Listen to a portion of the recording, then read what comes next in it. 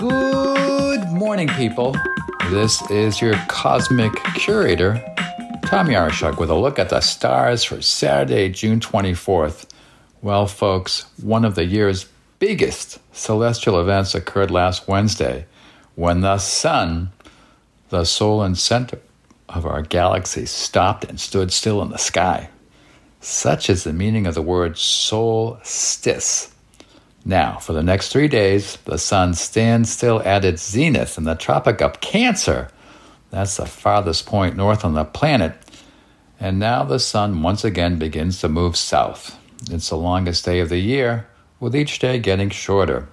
In 6 months, at the winter solstice, the sun will be the furthest away from us in the Tropic of Capricorn.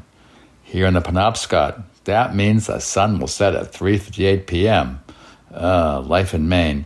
So enjoy the longest days of the year. And the sun, as ever, will continue to move on as it goes north and south, making the days of our lives something special. Now, light is the most powerful force in the universe. Light gives life and sustains it. And the symbolism of this period is all about light dispersing darkness, the darkness in our hearts and minds. One of the oldest prayers on the planet calls for the divine to lead us from darkness to light. The solstice, or the still point, is celebrated around the world for its longest day of light. Ancient cultures, much more in tune with nature than our current techno world, were thrilled to give thanks to the magic of life, to let go of the past, and to renew one's life force and affirm one's highest purpose. How's that for being in tune with the natural world? The solstice is rich with other key celestial influences. There is the recent new moon cycle in Gemini. Gemini is the mutable air sign and is all about ideas, words, communication, flirtations, having fun.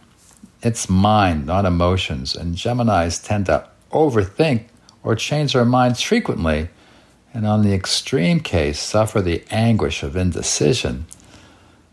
This new moon cycle is said to inspire flexibility, creativity, and enjoyment. Geminis love to play. The gift of this new moon cycle is the opportunity to break free of habitual thinking patterns. How many of us fall into unconscious routines or unconscious thought patterns? With mental Mercury moving from fixed Earth Taurus to mutable air Gemini, it's a favorable sign that is sure to be more energy and more fun, more sociability, and dancing. Oh boy, so surf the cosmic waves and try something new. Experiment. It's often a time when so-called accidents take us in new and perhaps even more thrilling directions to meet new people and make new friends. Saturn, the slow-footed one, is retrograde in Aquarius, the fixed air sign. That will help turn social and mental constructs in a new direction. This is the energy of why not try something new and different? A definite vibe of disruption, given its sextile to Jupiter and Uranus in Aries.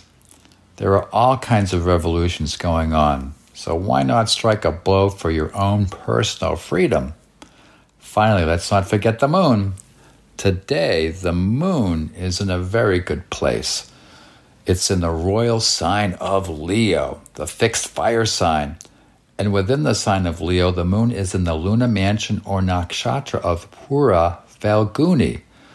That is said to rule conjugal bliss and prosperity. It's also about joy and the joy of creation and mastering the creative impulse. Well, the plein air painters will be out along the Penobscot today. It also inspires love, enjoyment, pleasure, prosperity, and sensual delight. Could be a good day to leave the lawnmower in the shed and let the cosmic wave lead the way. Well, that's it for this edition of the Cosmic Curator. Remember the cosmic disclaimer. It's the wise person that rules their stars and a fool that is ruled by them. See you next week, right here on 89.9 FM Blue Hill, or streaming around the globe at weru.org. Over and out.